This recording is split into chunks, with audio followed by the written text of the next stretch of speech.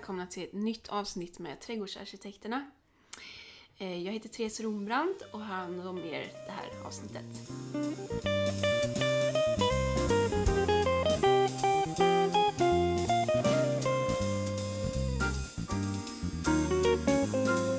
Den här veckan ska vi avhandla ett begrepp och en trädgårdsstil som jag tror väldigt många vurmar för. Den typiska engelska trädgården helt enkelt. Den engelska trädgården, Cottage Garden, som jag kommer prata om här då, är en stil som vi har här i Sverige också. Och den är ju mer känd som den här lilla täppan eller stugan på landet med de här väldigt lummiga och hemtrevliga trädgårdarna. Och det är ju just det som den engelska trädgården eller Cottage Garden är. Just den här, det är ombonat och det är en blandning mellan kanske lite formklippt och yviga färgglada rabatter helt enkelt. Och mycket fantasifulla kombinationer av växter. Och det får gärna vara lite stökigt och hemtrevligt samtidigt. Och det är absolut ingen prestige i de här trädgårdarna. Det är det som gör dem så lockande. Men som sagt, det finns ju många namn för dem. I England så har ju trädgårdarna alltid funnits på de här små stugorna eller de här små stenhusen som finns där. Men det var ju när arts and craft kom in i bilden. Och det var ju i samband med industrialiseringen i England. Och man ville helt enkelt skapa en motpol till det här staden och den miljön som staden helt enkelt upphov till. Det intressanta med stilen just nu, det är ju att den ligger lite i tiden. Det är väldigt många som idag söker sig ut från städerna och flyttar ut till landet.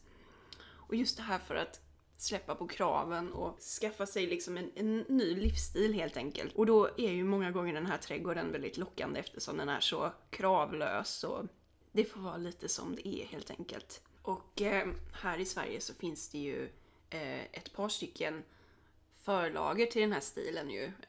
Där personer som har bott där har hämtat mycket inspiration då från England, speciellt under den här tiden då. Och ett par exempel är till exempel Tjolöholms slott, som både har en trädgård och en inredning i slottet som är inspirerad av den här stilen och den här tiden. Vi har ju även Carl Larsson och Karin Larsson på Sundborn som har också en sån liknande engelsk stil. Och då kan jag också passa på att tipsa om en väldigt bra bok som jag håller på att läser. Den heter I min trädgård vill jag vara Karin. En praktisk trädgårdsberättelse från Sundborn. Som helt enkelt handlar om hennes trädgård. Lilla Hyttnäs. Där hon odlade grönsaker och blommor och olika perenner. Väldigt inspirerande och det finns både tips om hur man sätter ihop rabatter på det sättet och lite allmänna trädgårdstips. Väldigt trevlig bok i alla fall och väldigt inspirerande, så den kan jag verkligen rekommendera. Men för att dra historien snabbt om just den engelska trädgården så är det ju en stil som i princip alltid har funnits i England men som har fått en, vad kan man säga, en liten ny prägel när den här arts and craft-rörelsen satte igång. Den stilen liksom är ju både inspirerad av liksom de här typiska Cottage Gardens och även trädgårdarna från medeltiden faktiskt, då trädgårdarna var mycket mindre och nära anknutna till boningshuset helt enkelt. Och det är ju det som är just den här engelska, att det ska vara nära huset och nästan som ett rum som liksom sträcker sig ut från huset kan man säga. Och just det här när man tog inspiration från medeltiden, det var ju då att trädgården skulle bli en skyddad plats. Och som en slags motpol till de här stora, väldigt svulstiga trädgårdarna som har varit en modefluga väldigt länge, där det var såna här så kallade landskapsträdgårdar. De här trädgårdarna då, de här små engelska, de skulle vara inramade av murar eller staket. Helt enkelt ett sätt att komma undan staden kan man säga. Och den här trädgårdsstilen, den gjorde även det mycket enklare att ha en trädgård inne i stan. Om man hade tur att ha den platsen helt enkelt. Eftersom den var så anpassningsbar och kunde i princip vara på vilken liten tomt som helst. Platsen var helt enkelt inte det avgörande, utan man kunde göra väldigt mycket på en väldigt liten yta. Och det var det som var så bra just med den här stilen.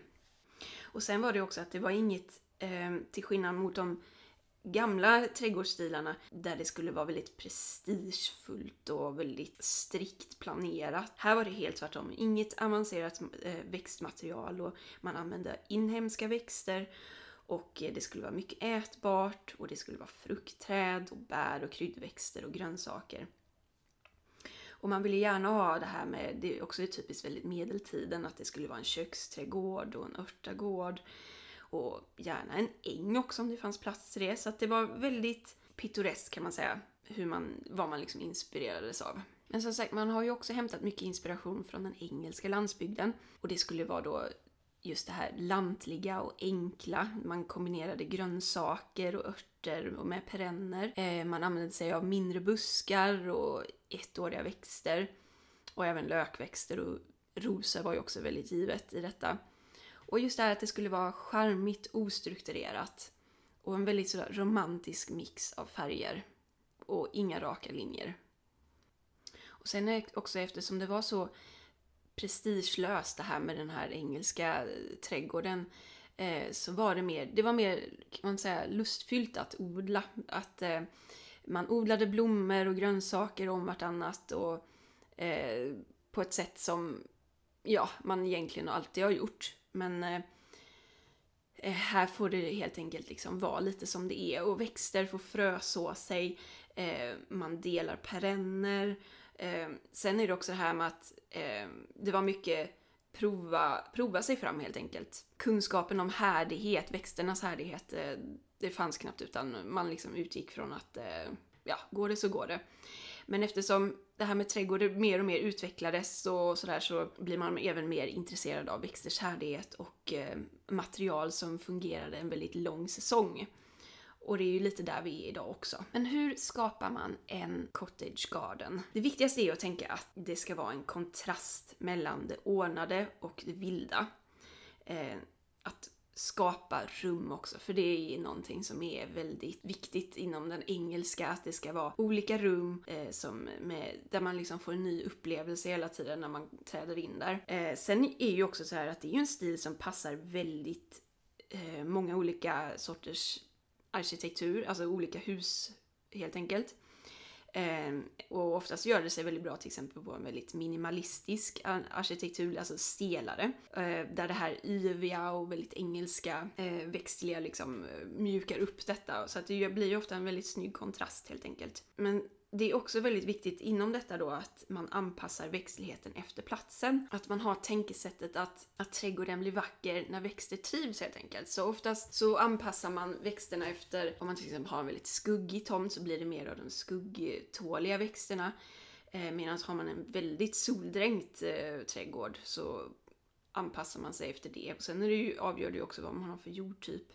Om det är väldigt en gammal åkermark eller om det är en väldigt mager jord, så får man anpassa sig efter det helt enkelt. Eller gödsla upp det helt enkelt. Och det intressanta blir då att när man har det tänkesättet att man utgår efter platsen och vad som trivs där, så blir det som sagt väldigt prestigelöst, men att nästan alla växter kan bli väldigt vackra om de växer på rätt plats. Och det är ju det som är väldigt typiskt. Det är så man får de här enorma rabatterna som växer frodigt och så. Det är för att man helt enkelt har växter som trivs där väldigt bra och som trivs bra ihop tillsammans. När man tänker på det sättet och väljer, så har man igen det 100 gånger om helt enkelt. Men när man planerar sin trädgård så ska man alltid tänka på att reda ut vad det är man vill ha den till och vad det är för intressen man har. När man tittar på sådana här typiskt engelska trädgårdar så ser man att det finns ofta spår efter vad ägaren har för intressen. Många trädgårdar till exempel har en tennisbana om de har plats för det. Eller de har väldigt mycket sittplatser i olika trädgårdsrum helt enkelt. Om de till exempel gillar att läsa.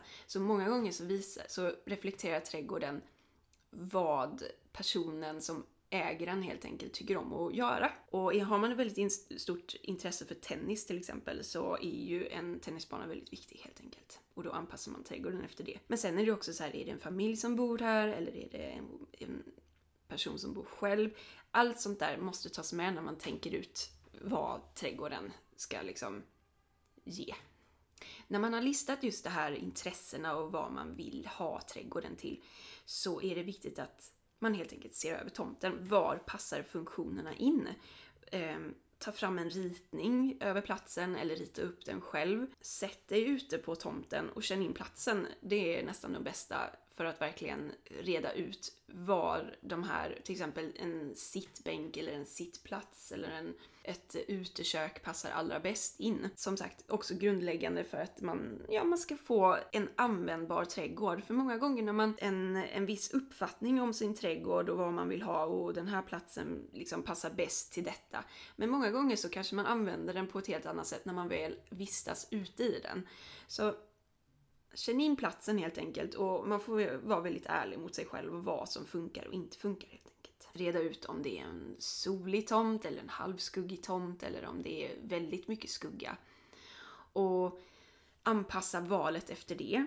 Man kan alltid titta på vad som trivs hos grannarna, om de har några snygga trädgårdar. Och samtidigt inventera vad man själv har på tomten. Om det finns någonting, alltså finns uppväxta träd och buskar som, alltså om det är någonting som man kan använda i sin design. Och för att det är väldigt mycket värt att spara det helt enkelt.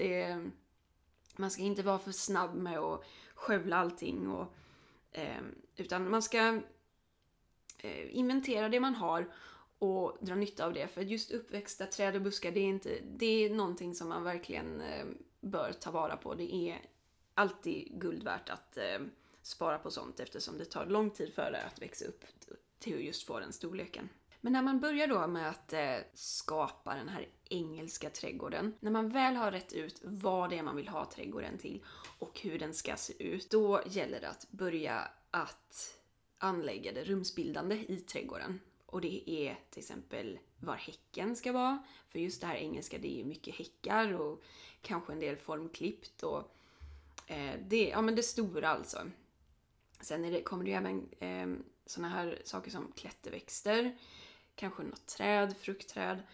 Och sen är det om man ska ha staket eller stenmaterial. Sånt är väldigt viktigt att börja med helt enkelt innan det. Och var de här större rabatterna ska finnas någonstans. Allt sånt, de här stora sakerna är det som man börjar med.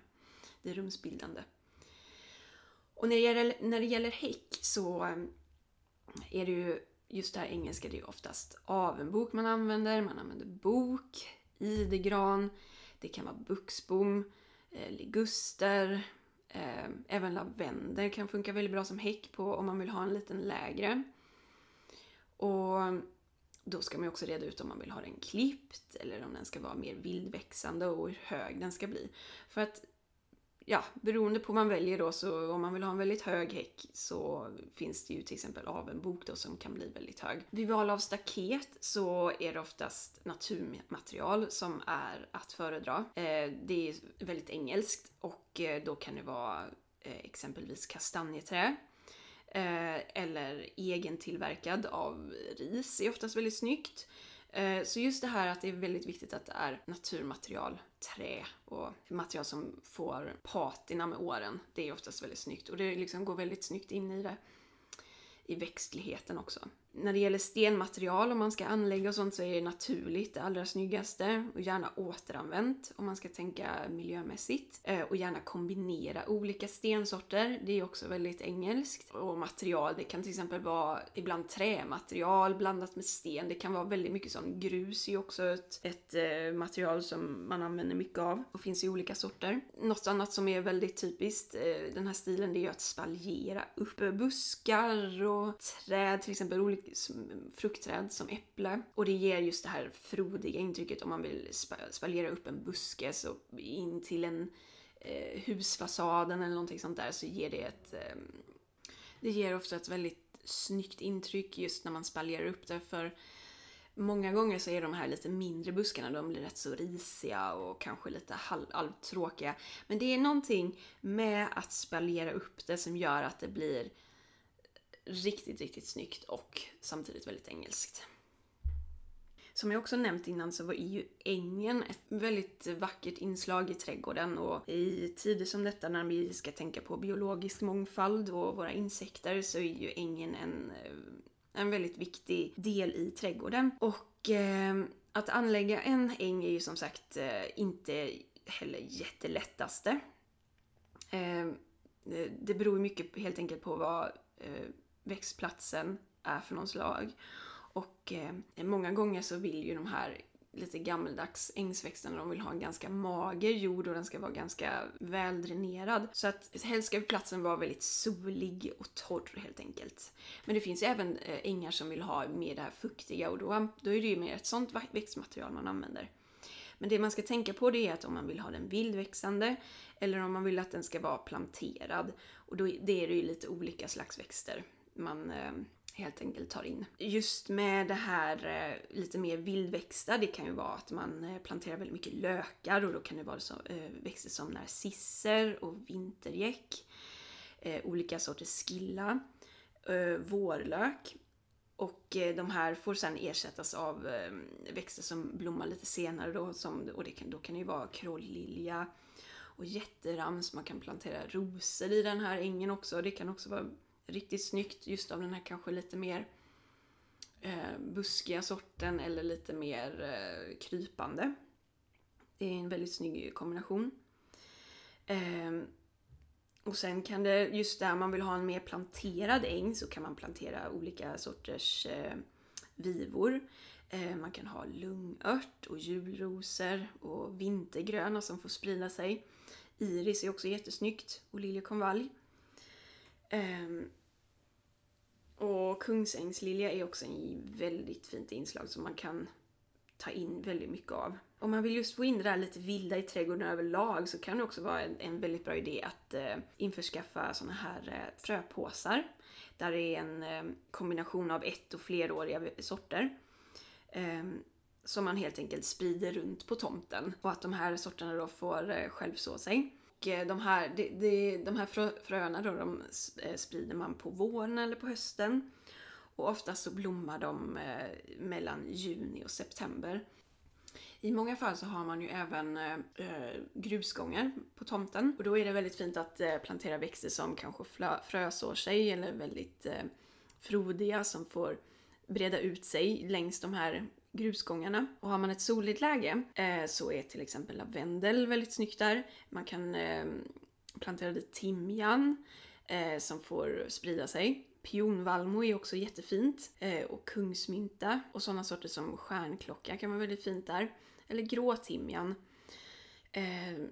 är sådana som trivs väldigt bra i de här lite mer magra förhållandena. Just där det är grusgångar. Och det är just det här att växterna ska få fröså sig som är väldigt viktigt i den här stilen kan man säga. Att man helt enkelt släpper kontrollen på trädgården lite grann. Låt växterna få göra lite som de vill. En perenn som är ganska oförutsägbar är ju till exempel kungsljuset som frösår sig väldigt lätt och hamnar lite här och där. Och det finns väldigt många snygga sorter där. Jättekungsljuset är ju en klassiker som kan bli upp till 2 meter och är jättepampigt och som också dyker upp lite här och där i trädgårdarna. Det finns även violkungsljus som blir 70 centimeter. Den är lite lila och är väldigt effektfull. Och sen finns det även franskt kungsljus som blir ungefär 1,20 och är också en jättesöt perenn som verkligen passar i den här stilen. Har man väldigt skuggig tomt så kan jag också tipsa om några sorters perenner. Och det kan vara till exempel mycket julrosor, det är ju populärt nu. Och det finns ju väldigt många sorter som man kan hitta fröer på om man vill ha lite mer ovanliga sorter. Blåflox är också något som trivs väldigt bra. Strandiris och myskmadra. Och stjärnklocka och mureva är ju också väldigt snyggt att ha där. Ett annat tips kan vara fänrikshjärta som är väldigt fint i de här skuggiga partierna. Har man en sol- och skuggig tomt så kan växter som fingerborgsblomma, kleja och gurkört vara väldigt fint. Stockros är också ett jättesnyggt inslag som man kan plantera lite här och där. Gärna in till husfasader där det är liksom lite sådär halvtråkigt. Där trivs de också väldigt bra. Kransveronika och solhatt är ju också jättefint. Och jättedagkåpa är också givet i de här. Och det är just det här gröna också som får fylla ut lite som passar väldigt snyggt. Om man redan har en väldigt uppvuxen trädgård men vill ändå få in det här lite mer engelska inslaget, så har jag en liten sammanställning på en Cottage Gardens favoritperenner. Och de här perennerna är både tuffa och tåliga och väldigt tacksamma att plantera. Och vi kan ju börja till exempel med röd solhatt, Echinacea purpurea, som är jättebra för insekterna. Det här är en perenn som är otroligt lätt och tacksam. Och planterar gärna mycket av den, så den ger väldigt mycket effekt. Riddarsporre, delfinium, till exempel Dusky Maidens och Blue Lace är jättefina sorter och har just den här lite färgtonen som är väldigt romantisk. Det finns även luktpion, också jättefint, och man får gärna ha mycket av det. Sara Bernard är också en jättefin sort som får liksom rosa, lite så här, väldigt ljusrosa, stora blommor med lite inslag av mörkare rosa som är väldigt effektfull. Och så såklart trädgårdsiris, Iris germanica, är en klassiker i de här trädgårdarna. Och sen kan jag även tipsa om nästan de mest tacksamma och väldigt lite skötselkrävande och väldigt lite skötsel, med ett väldigt litet skötselbehov.